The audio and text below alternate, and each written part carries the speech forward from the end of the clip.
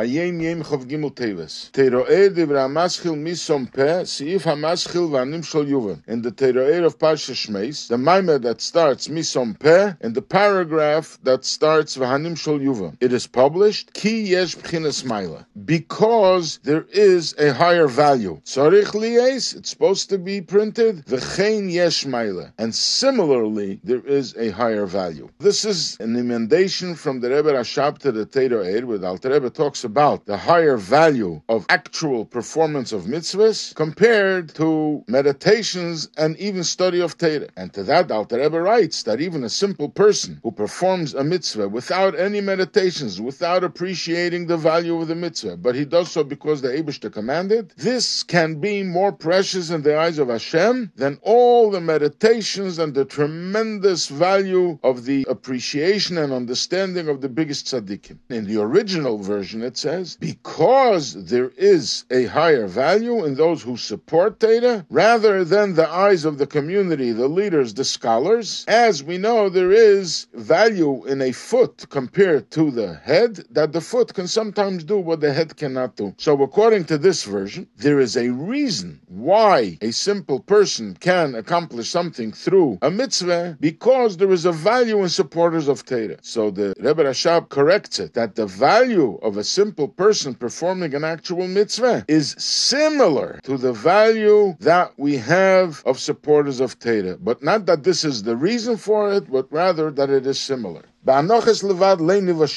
sighing alone, with groaning alone, we will have no salvation. A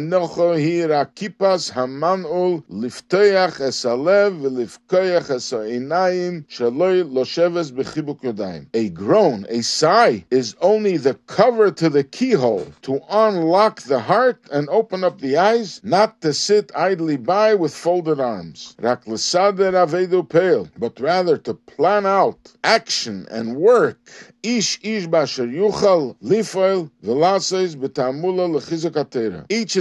according to his ability to do and act in investing an effort to strengthen Torah, to disseminate Torah and the observance of mitzvos. One with his ability to write, and this one with his public speaking, and the other one with his financial resources. This is a letter the Frierdiker Rebbe wrote while he was on a visit in the United States in 1929, 1930. He wrote to a Rav that he was going to meet. He knew he was very active and he's very talented. He was a great speaker and he was also a very talented writer. So he writes that I've been here for a while in America and I met many people. And I have to say that they are asleep. Their Yiddishkeit is asleep.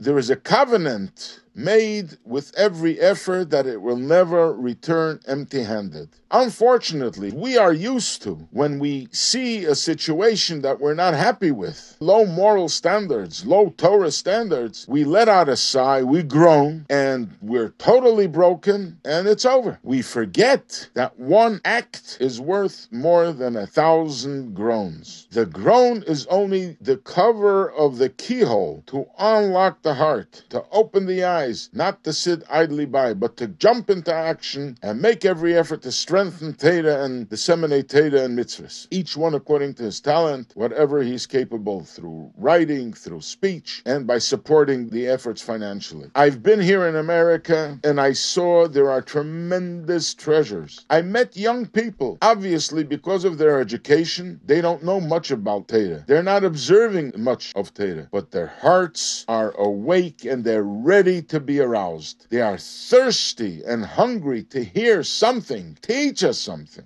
My experience showed me that every act performs wonders. My heart tells me that the future is beautiful. These uneducated youth are going to be the future of Jewish people who are going to be dedicated to Torah and Yiddishkeit. These dry bones will come to life and a new generation will wake up keeping Torah, mitzvahs, and all the basics of Yiddishkeit, and they're going to build up a new Jewish street. All we need is that the leaders, the Rabbonim, and all the talented people should invest whatever they can. And I am asking you, before we meet, please prepare a thesis and explain the importance of Torah according to your ability in a language that people can understand, so we can translate it to the language of this country. And this way you will see that all your efforts will bring tremendous fruits. And I am sure our meeting will be a good beginning in that direction.